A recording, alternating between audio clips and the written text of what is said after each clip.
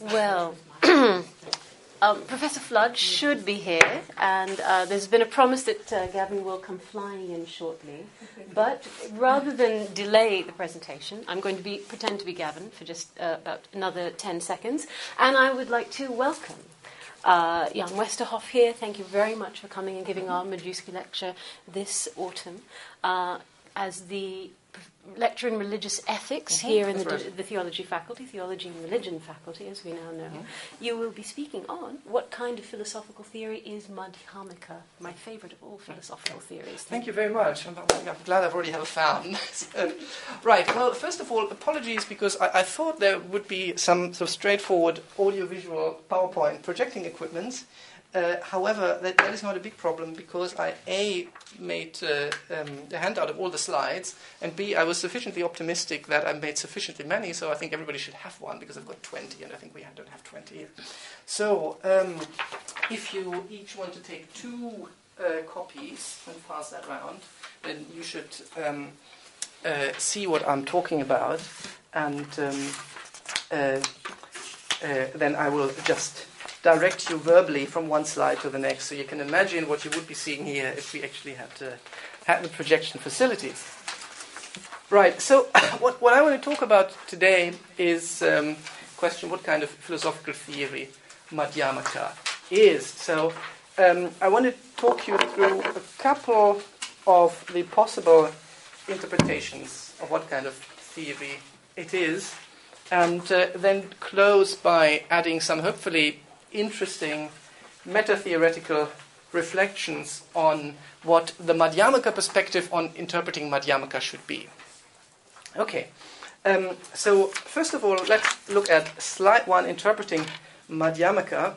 I have the quote, well-known quote now from David Ruick, who said in 1981, over the past half-century, the doctrine of the Madhyamaka school, and in particular that of Nagarjuna, has been variously described as nihilism, monism, irrationalism, misology, agnosticism, skepticism, criticism, dialectic, mysticism, acosmism, absolutism, relativism, nominalism, and linguistic analysis with therapeutic value.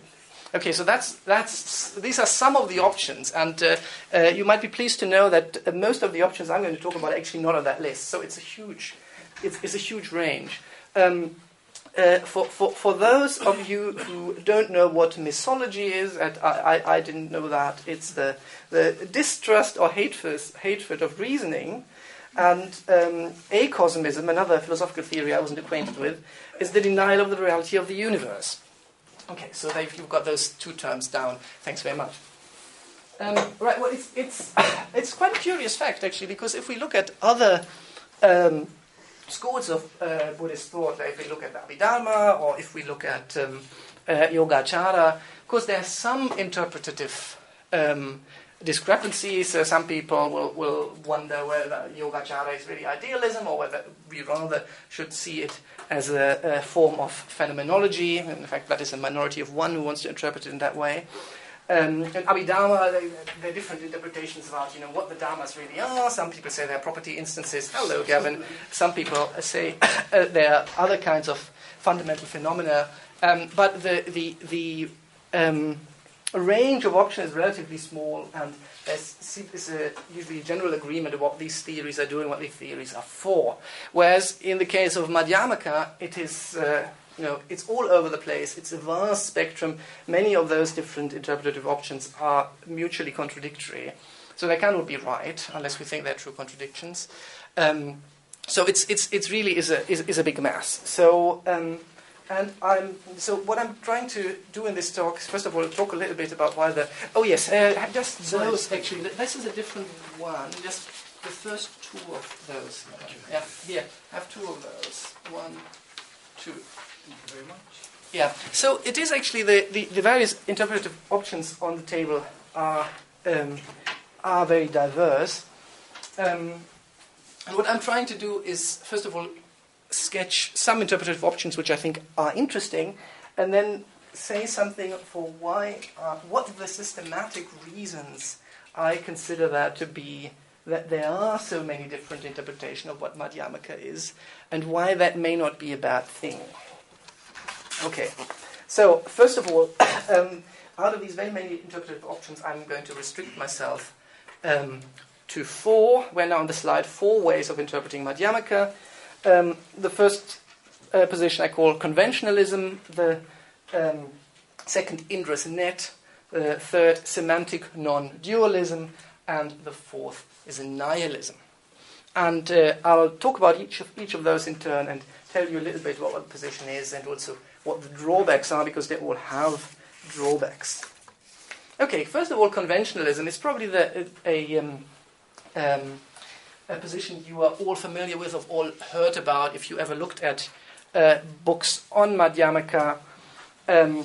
It consists of the two twin theses of, on the one hand, the Madhyamaka claim that there are no ultimately existent objects, and secondly, the claim that it does not deny conventional reality.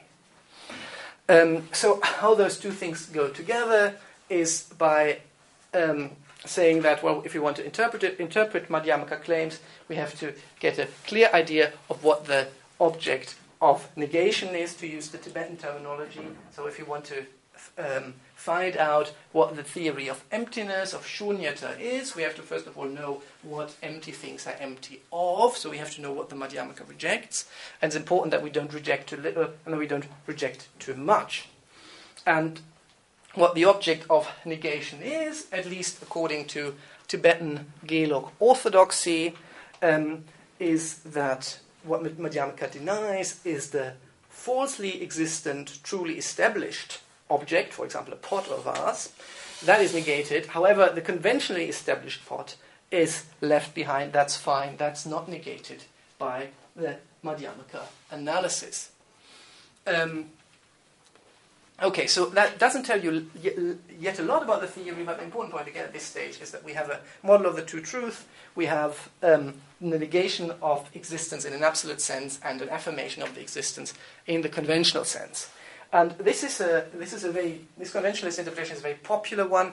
It's one which you find in certainly in Tsongkhapa, and you find it in the whole Tibetan tradition that takes off from Tsongkhapa, and also find it in various contemporary Western writers on Madhyamaka, particularly J. Garfield is a strong proponent of that.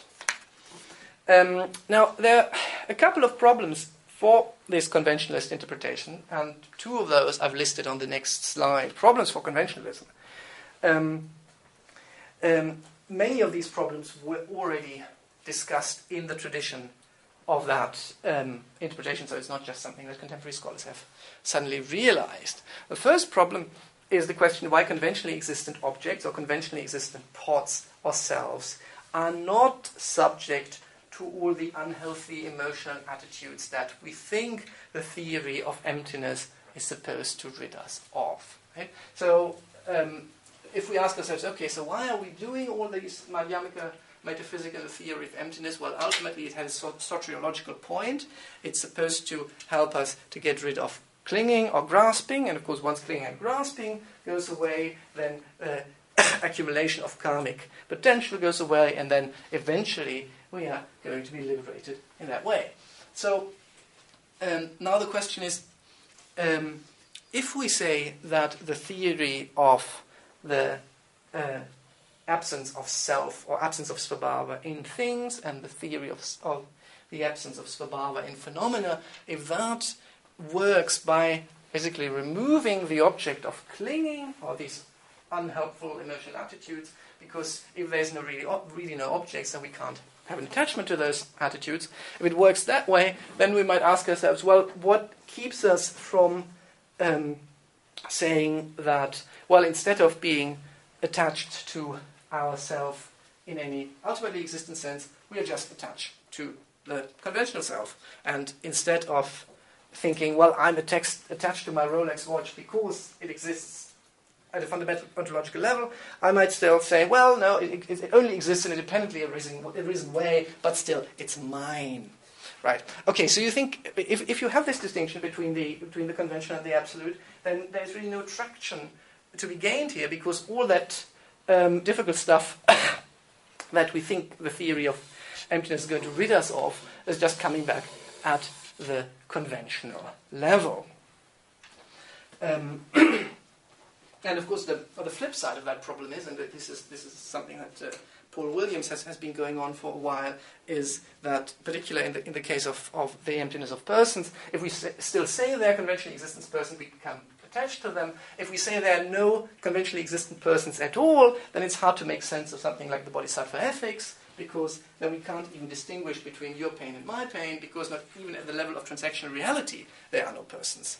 So Madhyamaka seems to be caught between a rock and a hard place here. So that's the first problem for conventionalism, that the conventionally existent objects still seem to create the same problems in many ways than the absolutely existent ones. And the second problem relating to this is that it risks turning the theory of emptiness, or rather the object of negation that the theory of emptiness is about, into a scholastic epiphenomenon.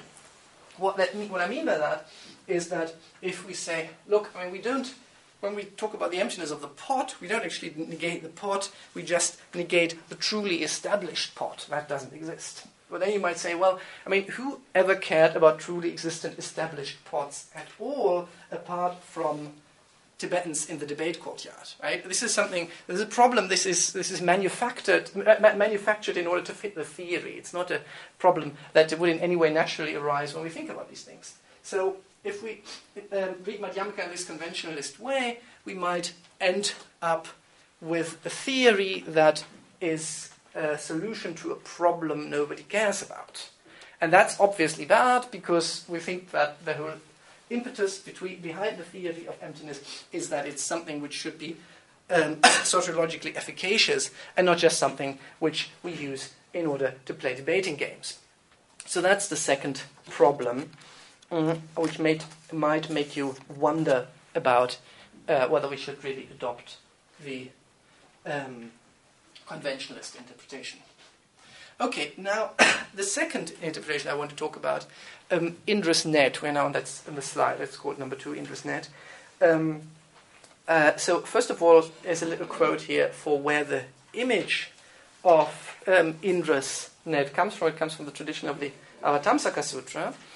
And, okay, so here's the quote. Far away in the heavenly abode of the great god Indra, there is a wonderful net which has been hung by some cunning artificer in such a way that it stretches out infinitely in all directions. In accordance with the extravagant tastes of deities, the artificer has hung a single glittering jewel in each eye of the net, and since the net itself is infinite in dimension, the jewels are infinite in number. If we now arbitrarily select one of these jewels for inspection and closely look at it, we will discover that in its polished surface there are reflected all the other jewels in the net, infinite in number. Okay, well, so the metaphorical picture we have here is that you have this array of jewels, and every jewel in the net reflects every other jewel in the net. Okay, what that is supposed to be a metaphor for is, of course, the notion of interdependence. So we are now on the next slide, Indra's net and interdependence. So what this kind of interpretation of Madhyamaka is saying, look, what Madhyamaka is about refuting intrinsic existence, refuting svabhava, one way of interpreting svabhava, another way of interpreting svabhava might be calling it substance. So Madhyamaka refutes intrinsic existence, and Nagarjuna equates emptiness with dependent origination. It's a very key passage in the Mula Madhyamaka Karika. He points out that what is dependent origination, that very thing is called emptiness, and because that is a dependent origination, that is itself the middle way. Okay, so that of course then is stacked on top of a long exegetical tradition of pratitya samutpada, of dependent arising, going all the way back to the Buddha Sutras, and then the philosophical mileage that is gotten out of that in this Indra's net interpretation is that Madhyamaka is basically a theory that says that the existence and the nature of anything depends on that of anything else. So it's like the reflection of the jewels in each other is the dependence of different objects on each other. Why does that mean that there can't be any svabhava? Well, svabhava is something an object has if it could have it in a lonely state, right? If you isolate that object and take everything else away, you still end up with something that has that very quality. Now, if you have an internet picture, that can't be the case because everything is interdependent. So if you take one thing away, because all other things are reflected in it, it's still going to be there. So it's like you take one jewel out of the net, but because it's reflected in all the other jewels, it doesn't make any difference. Okay, so that is, according to this theory, what the theory of emptiness is all about. It's about interdependence. Right. Okay. Well, that isn't really the real thing either, as you can see on the next slide. Problems for Indra's net, and this is primarily due to the fact that what we have now is a claim that Madhyamaka is a theory that promotes universal interdependence of all things, and that pretty much looks like proposing an ultimately true theory. So it looks as if we are saying, well, at the rock bottom, when we're finished with our philosophical analysis, what we have is a theory according to which everything is interdependent, and that is the ultimate truth. So that's what the universe is fundamentally like. And you would think, well, that's okay, because what that means, according to the Indra's net interpretation, is that everything is empty, and surely, according to Madhyamaka, it's ultimately true that everything is empty. Well, now what that doesn't sit well with is the Madhyamaka conception of the emptiness of emptiness.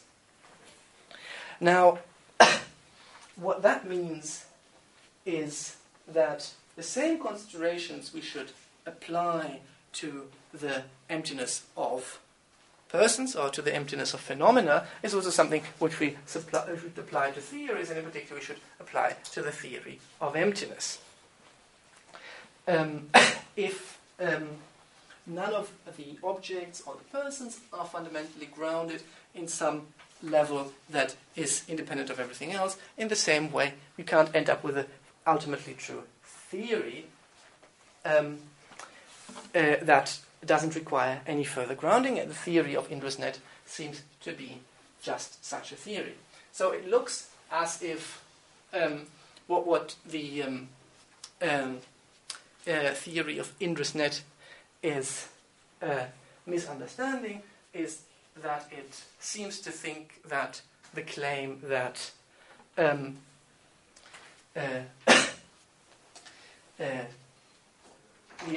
ultimate interdependence of all things could be interpreted as a theory that is the final outcome of a philosophical analysis, whereas the Madhyamaka claim of the emptiness of emptiness seems to deny that exactly such a thing is impossible.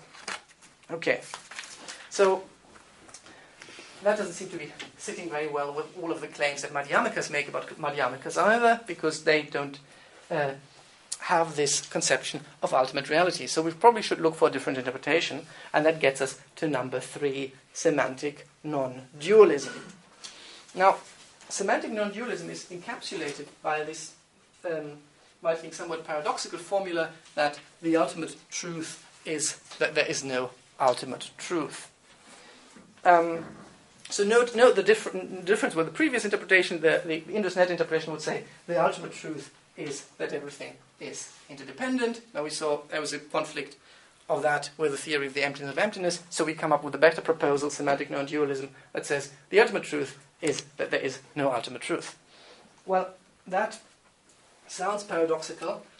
Fortunately, it isn't actually meant to be paradoxical, because the two occurrences of the term ultimate truth mean different things in that sentence. We have ultimate truth 1 and ultimate truth 2. Ultimate truth 1 just means the final true account of reality at the fundamental level, but ultimate truth 2 is the kind of truth you have to realize in order to get enlightened. So what the maxim of semantic non-dualism says is that the ultimate truth 2, that is what you have to realize in order to get enlightened, is that there is no ultimate truth 1, that there is no final true account of reality at the fundamental level, as, for example, the Indra's net account would be. So that has then the curious consequence of collapsing the Madhyamaka theory of the two truths into one, because at that on that theory there's only one truth, namely the conventional truth, and there is the appearance of the ultimate truth, but there isn't any. Certainly not in the sense of a final true account of reality. So this theory is supposed to encapsulate the Madhyamaka doctrine of the emptiness of emptiness. It is also developed to make a soteriological point, because the idea is that any theory that presupposes that there could be something like ultimate truth one, namely the final true account of reality at the fundamental level, reintroduces a kind of subtle object of clinging which can generate all these emotional attitudes of grasping, which you could also generate to other objects with Svabhava. And for that reason, it tries to get rid of clinging at the most fundamental level, namely at the clinging at a true theory. Okay. Right. That sounds better, I think, than the previous two theories. Still, however, you might think it's not without difficulties. On the slide, problems for semantic non-dualism. And the main question that arises here is how we can make sense of conventions without anything the conventions are grounded in. Because as I just mentioned, we collapse the two truths into one. There's no ultimate truth, there's only the conventional truth. But then, on a usual understanding of the true truth, so for example, an understanding that would derive from the Abhidharma, we have the ultimate truth as at the foundational level. This is where the dharmas live. And then we have the conventional truth of everyday reality, where we've got medium-sized dry goods, and the conventional truth is grounded by the ultimate truth. The conventional truth is there because the ultimate truth is there. What you realize when you get enlightened, according to the Abhidharma model, is that you don't have to make this kind of superimposition of the conventional truth on the ultimate truth anymore, and you just end up with the ultimate truth. So ending up just with the ultimate truth, that's okay.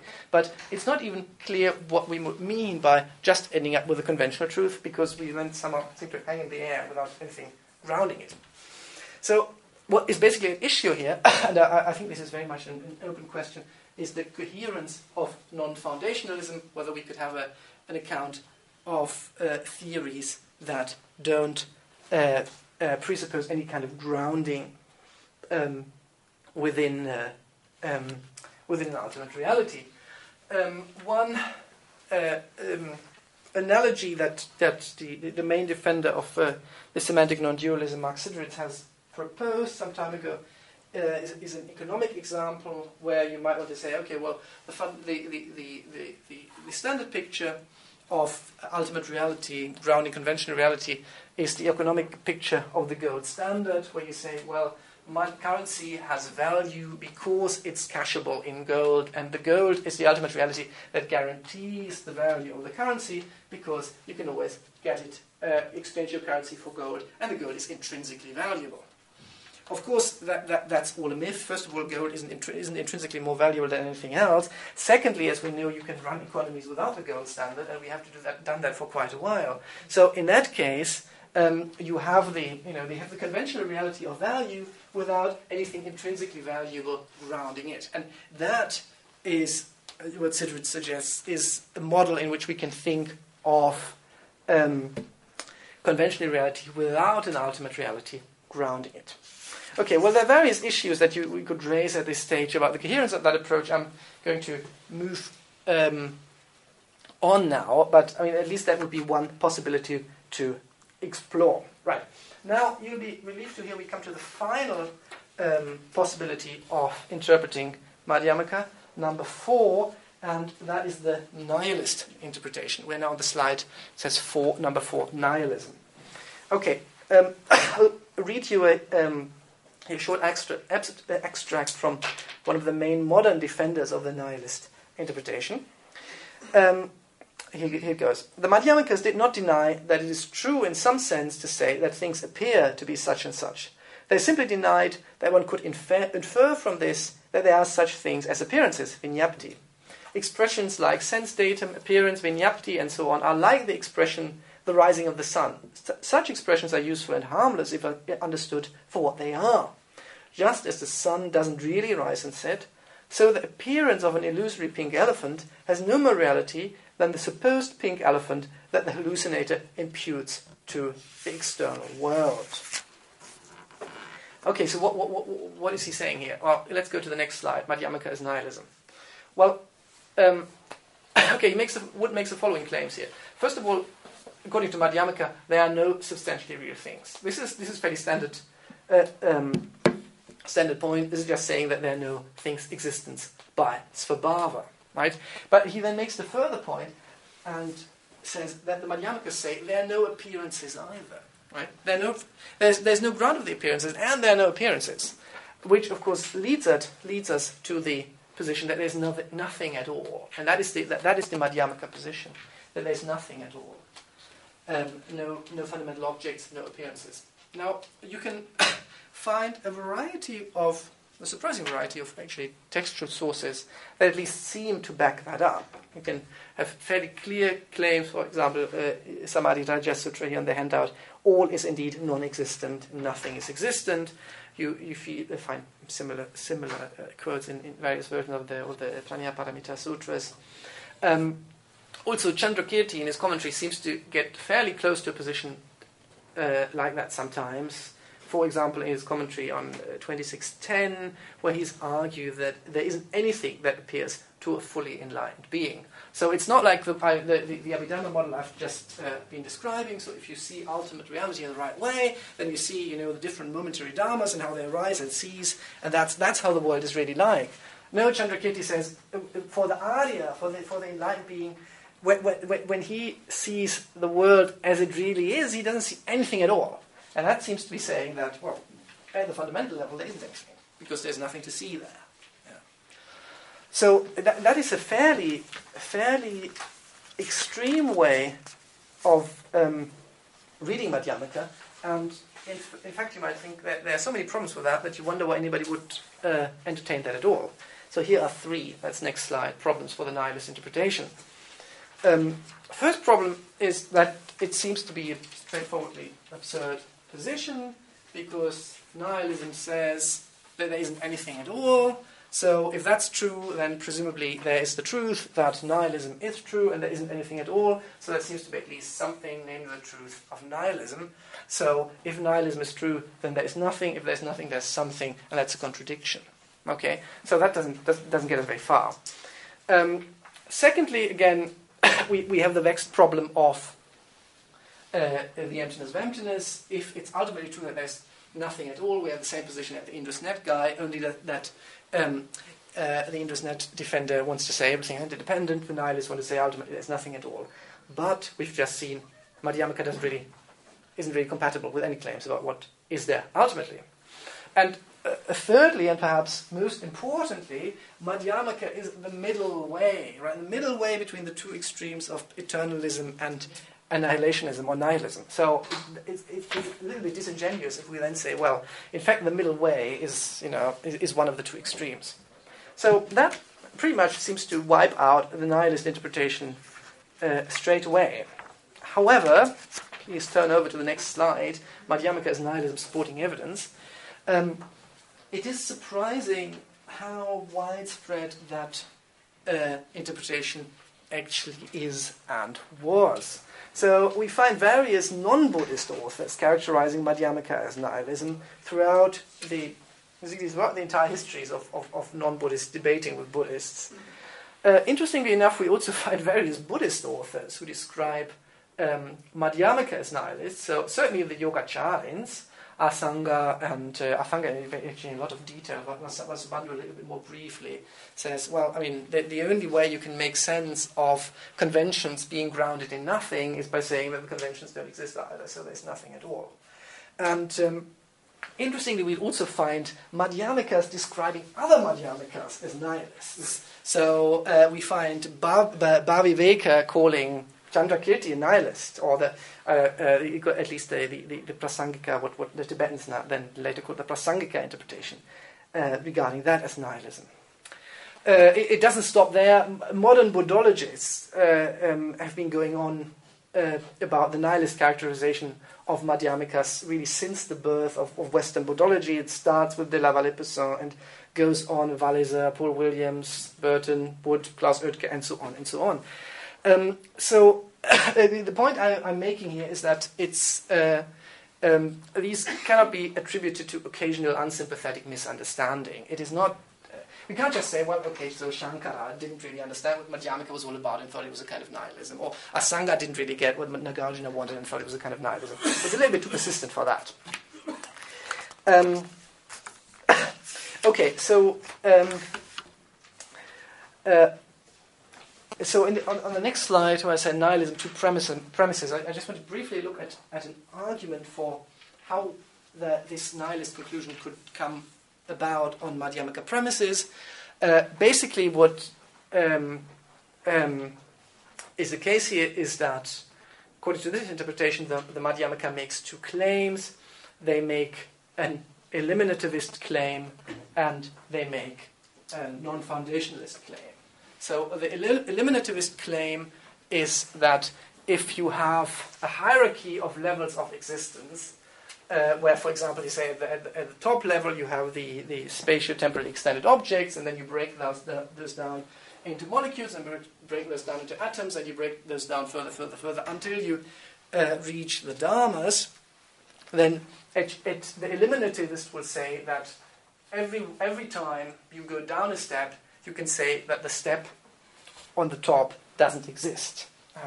So if you break down medium-sized dry goods into molecules, what you then say is, well, in fact, there are no medium-sized dry goods. There are only the molecules in a certain spatial arrangement. And then if you then break down the molecules into the atoms, then you say, well, really, there are no molecules. There are only the atoms arranged in a certain way, right?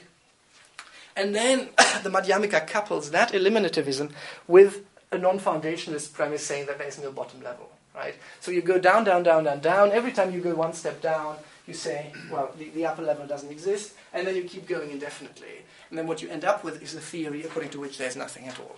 Right? So the take-home message there is that every level can be eliminated in favor of the one directly below, and no level is fundamental. Okay? In that case,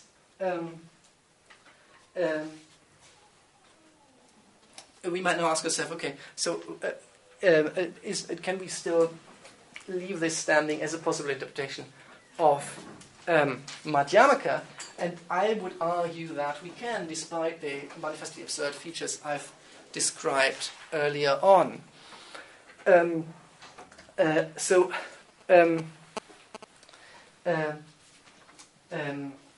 First of all, why would we say it's not an extreme view? Well, it is. The only way we could say it's not an extreme view if we find a view that's even more extreme than that, right? So if we say we have this kind of descending level of appearances, and every time we go one step down, the top level disappears.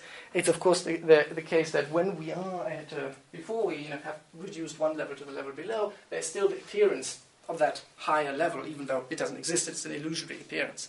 So if we had an even more extreme position, and that would really be inconsistent, saying that there is not even that illusory appearance, then we could find something which is, so to speak, even to the left of the nihilist interpretation of Madhyamaka. Okay. But more importantly for the tradition, why the Madhyamakas say we are not nihilists is because they're not so much concerned about ontology. They are concerned about the preservation of causal efficacy. Right? They want to say, okay, so if you are a nihilist of that nature and say that nothing exists, then what about karma? Right? Can't you just go and do whatever you want because nothing exists? There's no karma. There's no karmic retribution. So you just go along and be merry. Well, that is. That is not the case, because as long as you are allowed to postulate some level of appearances, you also can postulate regularities amongst the appearances. In particular, you can have causal regularities amongst those. And to that extent, it does not invalidate the law of karma, and it also doesn't invalidate ethics. So that was actually, this kind of criticism was already raised, and this defense of nihilism was already raised in the Tibetan tradition. So I just want to read, a brief extract from a Tibetan work from the 1940s by a Tibetan scholar called Gendun Chöpel, a fairly non-orthodox scholar, I would say, but nevertheless, so he has some interesting things to say on this problem. So here's what he says. This is defending the nihilist interpretation against the kind of difficulties I've just outlined. So he says, some fear that if pots and pillars are refuted by reasoning, it will create nihilism, the view that nothing exists. This is a pointless worry. How is it possible that the nihilistic view that this pot that he sees in front of him is utterly non-existent will be produced in an ordinary human being? And even if such an idea were produced, because he knows explicitly that the pot is something to be seen and something to be touched, the thought is spontaneously produced that this pot is something that appears to me. However, it does not exist at all in the way in which it appears. Such a thought, in the Madhyamaka view, is in the Madhyamaka view the composite of appearance and emptiness, which understands that although things appear, they do not exist at all in the way that they appear. How can this be nihilism? In brief, when one thinks that a pot is utterly non-existent and sees it directly with the eyes, the illusion-like awareness is produced automatically. Thus, what danger is there of falling into nihilism? Thus, I would say, when one decides that it does not exist with one's own mind and sees that it exists with one's own eyes, even without being taught by the yellow-hat abbot, so that's other geloks, what can arise other than the awareness of illusion? Without asserting that conventions are validly established, how is it that you do not lack confidence in dependent origination? Now comes the important point. As long as these appearances of earth, stones, mountains, rocks, and so on do not vanish, it is pointless to assume that appearances such as the three jewels, cause and effect, and dependent origination also vanish. So, what he's saying here is that basically, even if you use all that Madhyamaka reasoning in order to get to the nihilist conclusion that there's nothing at all, you're still going to have the appearance of all that stuff around you. So it would be very surprising if you worked through all the Madhyamaka arguments and suddenly the world vanished around you, right? It would be very, very surprising if any argument had that effect. So, in fact, you work through the arguments, you realize that it's true that nothing exists, and still everything appears around you, right? So, Gendun Chöpel then argues that, well, that's enough, because you can still say that within the appearances there are the three jewels and cause, dependent origination and causation and so on, and that's enough for the Buddhist path. So you don't have to assume that they exist in any way in a grounded manner. Okay, so let's move on and get to the final section. I'm now on the slide, what is the right way of interpreting Madhyamaka?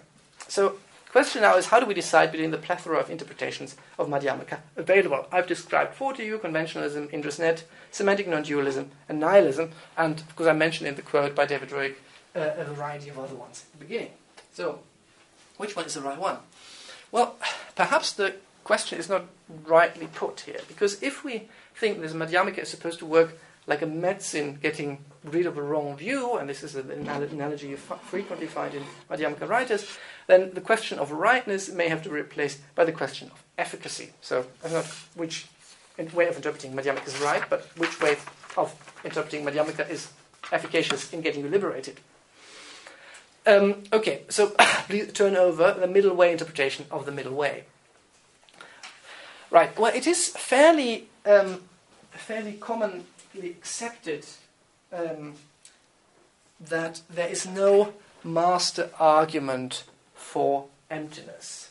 What I mean by that is that when you look at Madhyamaka texts, you will find a variety of arguments that Madhyamaka writers use in order to argue that everything is empty. And you would think, well, that is kind of curious, because either they think that one of these arguments is convincing, then why produce other ones? Or they think that none is convincing, then why produce more? Why produce any of them, at least? So there must be another explication behind that. And I think the real interpretation is that the Madhyamaka arguments are directed at refuting the wrong superposition of svabhava. So you have to match the argument to the variety of svabhava-like beliefs that you are encountering. So there can't be no master argument of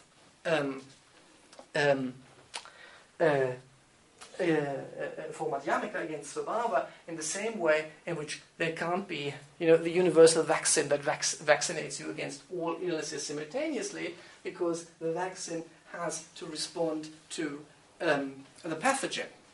In the same way, the Madhyamaka argument has to refute the theory that generates the belief about Svabhava, and like a virus that mutates, right, throughout intellectual history, this comes back in various forms, and in the same way, the Madhyamaka's argument changed, even though the basic theory doesn't change. Okay, so that is uncontroversial, that the arguments of Madhyamaka or the form of the arguments are opponent-dependent. Now, what I want to argue is that not just the arguments, but also the interpretations of Madhyamaka are opponent-dependent. Right? Now, I mean, one thing that is also fairly uncontroversial, I think, is that when explaining Madhyamaka theories, you are frequently putting different weight on the conventional truth and the ultimate truth within that interpretation. So, there are certain interpretations of Madhyamaka that stress the aspect that everything is false that we see. We mistakenly superimpose all that Svabhava stuff on the world. There's nothing like that at all. So we're radically mistaken about what the world is like. That is stressing the absolute truth. Or you might find interpretation, in particular the conventionalist interpretation is a clear example of that. It says, well, no, in fact you have reliable conventions. This is why you can interact in the world. This is when I say, this is because if I say something, you understand me because we have shared network of convention. That stuff is reliable. If I tell you that's the door, you'll find the door. So things work like that. So there is a reliable convention of reality. So we adjust the interpretation according to purpose. Now, I want to claim that interpretations of Madhyamaka have to be adjusted in accordance with the position they argue against as well. Okay? And now we come to the illustration of that point in that final diagram on that final slide, where I have listed some interpretations and their opponents. So what the opponent is in each case, however, is not a kind of Svabhava theory, but, or at least in most cases it isn't, but a specific way in which Madhyamaka could be misinterpreted. So, so we remind ourselves of the semantic non-dualist interpretation. It says that there's only the conventional truth. Well, this is a reading you might want to stress if you are arguing with somebody who thinks that Madhyamaka is basically like Vedanta. You say, okay, well, there is the conventional truth, and there's the ultimate truth, and the ultimate truth is inexpressible, we can't say anything about that, and we need one way of getting from one to the other. Then you would wheel in the semantic non-dualist interpretation and say, well, actually, the Madhyamaka understanding of ultimate truth isn't like that at all. Okay.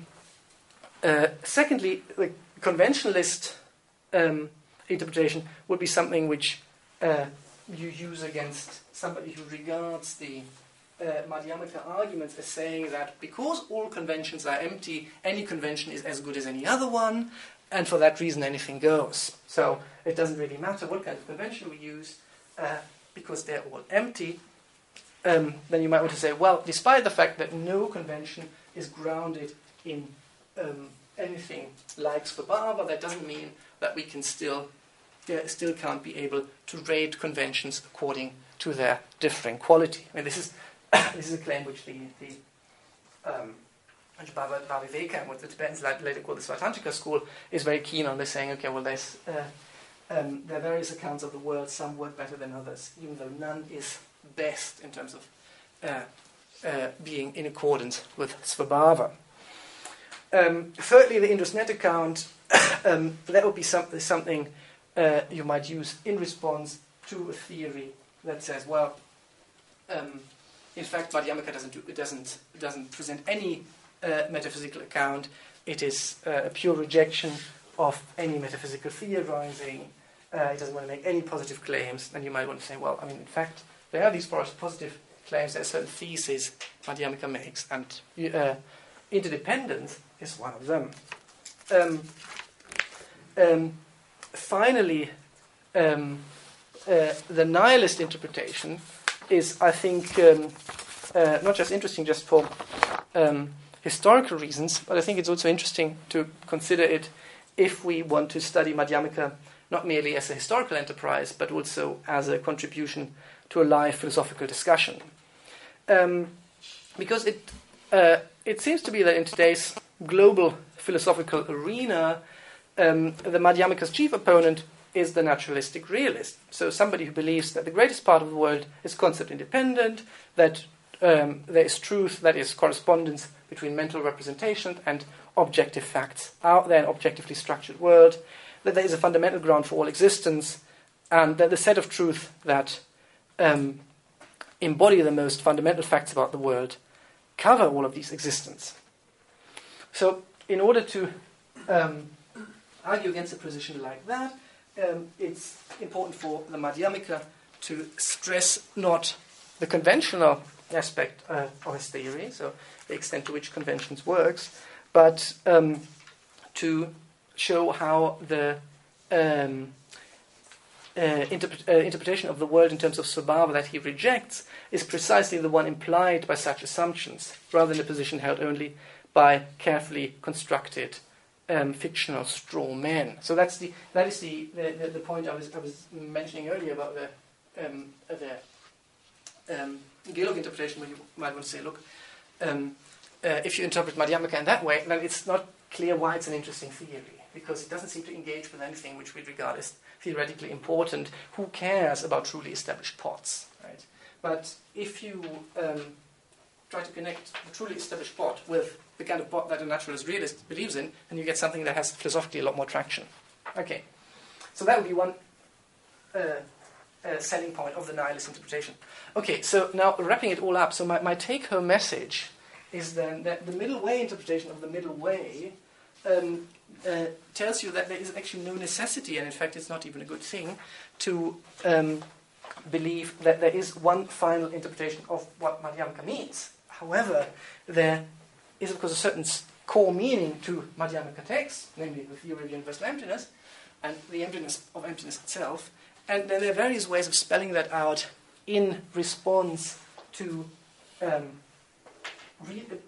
alternative readings of Madhyamaka and alternative readings of the opposing position to Madhyamaka. So, in the same way as the arguments have to change according to the form of the theory of svabhava that Madhyamaka is opposing, the interpretations of Madhyamaka have to change in the same way. And that's really all I want to say. Thank you.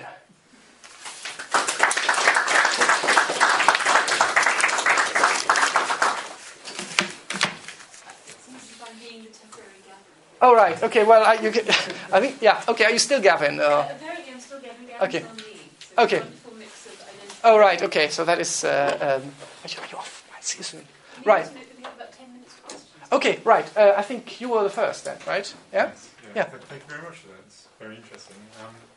I just wondered whether in the talk of Madhyamaka, well, you seem to be emphasizing a kind of nihilistic aspect to Madhyamaka, whether in this talk we're somehow missing perhaps a processual dimension to So which dimension? Processual. The process, right? The Okay. notion that reality is somehow made of processes. Yeah. And dependent origination is a processual, Mhm. and hence emptiness is processual. And in fact, Madhyamaka is a teaching, which means it's made up of sentences with a beginning and an end. It's also a process. So it seems to me that we don't need necessarily to deny that reality is made of processes and things shift from one state to another. And that seems to me quite... It's not nihilistic, but neither is it materialist. I wonder what your thoughts are. Yeah, well, I mean, I think the whole say materialist, non-materialist distinction is not very helpful when applied to Madhyamaka, because Madhyamaka would want to reject the fundamental premise that reality is in any way fundamentally at all. So, well, it's fundamentally mental or fundamentally material. But I mean, coming to the point you raised there, well, that goes. I mean, that basically reduces to the question whether the Madhyamaka can have and defend a theory of what conventional reality is like that is not identical with the how the world appears to us. Yeah? And this is a big topic of debate between Chandrakirti and Bhaviveka, where Chandrakirti says, well, no, Madhyamakas don't analyze. The conventional world is just what the cowherds believe. So it's just a world of appearances, and there's no point in analyzing that any further. Whereas Bhaviveka says, no, we can actually come up with philosophical theories of how causation works and how various elements of the world stick together. And we can realize that there are better theories than the ones we currently have. Yeah? And so that your point would be in saying that, okay, well, the Madhyamaka could then claim that, say, a process philosophy or something like that based on the notion of the momentariness, I assume, works better for certain purposes within conventional reality than other theories do, and therefore they can endorse that. Yeah? I think you can do that, but probably not if you're prasangika. So it depends really on what kind of Madhyamaka you're subscribing to. Mm-hmm.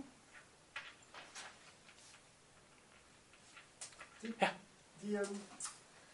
I was wondering if the notion of the emptiness of emptiness is responding to the Yogacara idealism at all, because it's Yogacara ideal. That would be, I suppose, that would be your first box here. That would be the semantic non-dualism would respond directly against the illusion. If you read Yogacara as a theory where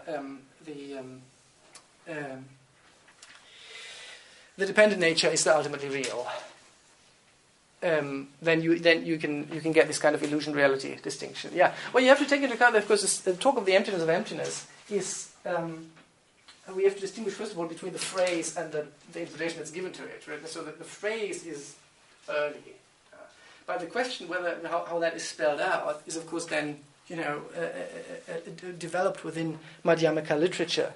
So whether it was developed precisely as a response to a Yogacara opponent, I don't know whether we can find precise evidence for that. I mean, what is clear though is that what it is denying is that we could say that we come up with some sort of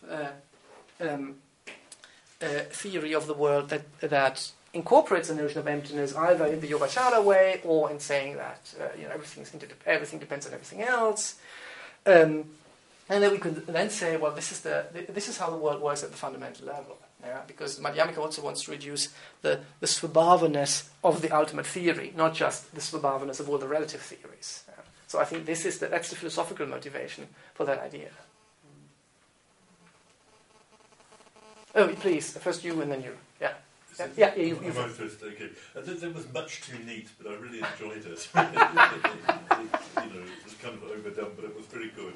But what I wanted just to check was, you had a really good definition of a philosophical theory as a philosophical outcome of an analytical process. Perfectly sensible definition. So, according to you, what we've got as Madhyamaka is not a philosophical theory in that sense at all.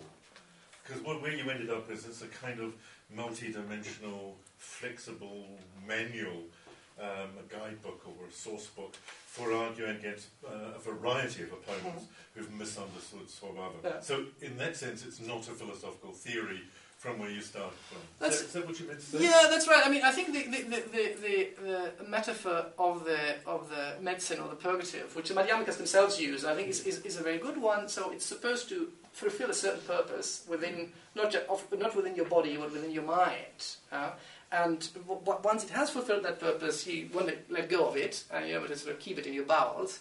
And that's what it is for. So I think if we interpret, if our conception of philosophical theory is wide enough to cover that, and I certainly Yours think... isn't. Well, the ones I've mentioned here, though, right? But I think it's certainly the case that you'll find precedents for understandings of philosophy like that also in the Western world, for example. Pyrrhonian skepticism, say they would have a similar conception. So if you say that Pyrrhonian skeptics are philosophers or have a philosophical position, then the Madhyamikas can have one too. Okay. Please, could you elaborate more on your position on this semantic non-dualism? Okay. Yeah. Do you believe, or do you think that philosophical to have conventions we need to ground it them somewhere or somehow, or do you think that was it possible? Well, that's a good question. I think this whole issue of independent of whether semantic non-dualism is a good way of reading Madhyamaka, this whole question of foundationalism and non-foundationalism is a very live one in contemporary philosophy, and I don't think that any kind of consensus has been reached. What seems to be certainly the case is that until quite recently, people were fairly convinced in saying that the non-foundationalist conception leads to an inconsistency somewhere. So if you assume that it's conventions all the way down, you can derive a contradiction from that. Unfortunately, or fortunately, depending on your perspective, nobody really has been able to demonstrate where that contradiction would be coming from. So the position seems to be consistent, and in fact, it's demonstrably consistent because you can develop models that show that you can't derive a contradiction from that. That in itself isn't yet an argument for the position because there's lots of stuff that's consistent but not true. Yeah? I think we are certainly at the stage where we can now say, well, non-foundationalism is a live option insofar as it's not internally contradictory. Yeah? And then the question is really, the proof is really in the eating, that you say, okay, well, you use that non-foundationalist model. Is it useful in order to tackle philosophical problems? Is it useful to understand Madhyamaka? Yeah? And to that extent, I think the non-dualist, semantic non-dualist interpretation has a lot of mileage in it, insofar as it is not intrinsically problematic. Yes? Can I ask a question about the problem for interestnet? So you said the Madhyamikas would claim that universal interdependence is an ultimately true theory according to this interpretation. But I don't know whether they would definitely commit to that, because if you translate this sentence, you can phrase it in this way, like the truth of universal independence is ultimately existence. And I don't see why that should be the problem. I don't know why they should commit to that, because... So who's they?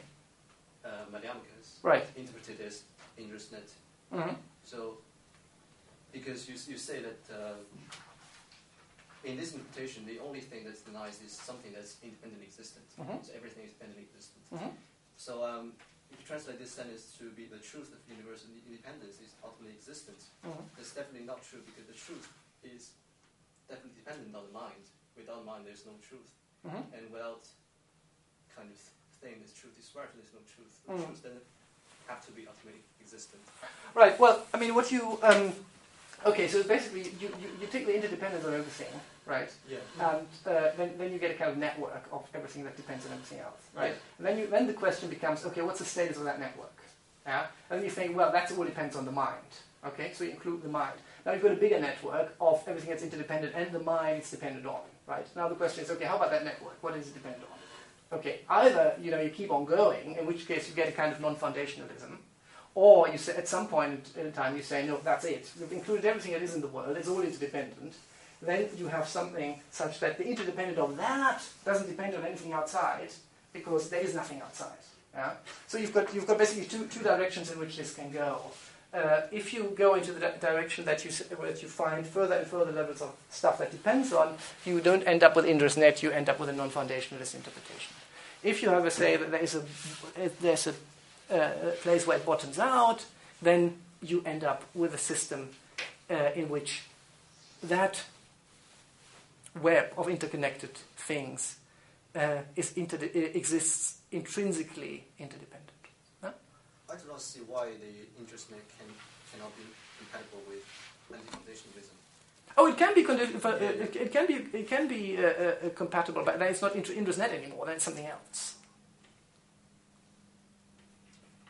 Why? Because that's what the theory. I mean, that's the way the theory is set up, right? I mean, the question is not about. Mine can also be dependent. It can be also part of the global net, InterNet, right? Right. Well, if nothing, if okay, look. I mean, there are two options here. Either there isn't anything in the net that depends on anything outside of the net, right? Then you've got a closed system, and then the question is, what is the existential status of the interdependence of everything in that net? Yeah, and if it doesn't depend on anything else, then it is intrinsically interdependent. So the fact of interdependence is independent. So what you say? Yes. But isn't it dependent on the existence of the net itself?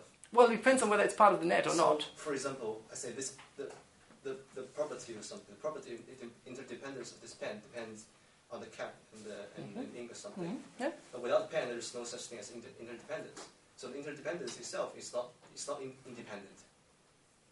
No, interdependence depends on all the things that are interdependent. Yeah. Yes. So I don't see why they would commit to the theory that interdependence itself is independent.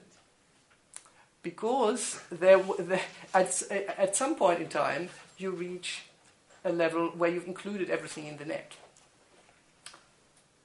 Yes. Are you making me signs that we should have stopped now? Well, I unfortunately will have to leave. Okay. So a number of people have other commitments. Okay. Sure. I think then we should probably Perhaps relieve people. carry on individual questions. Okay. Well, thank you all for coming. This is the perfect moment at which to thank. Yes. Well, thank you. Thank you.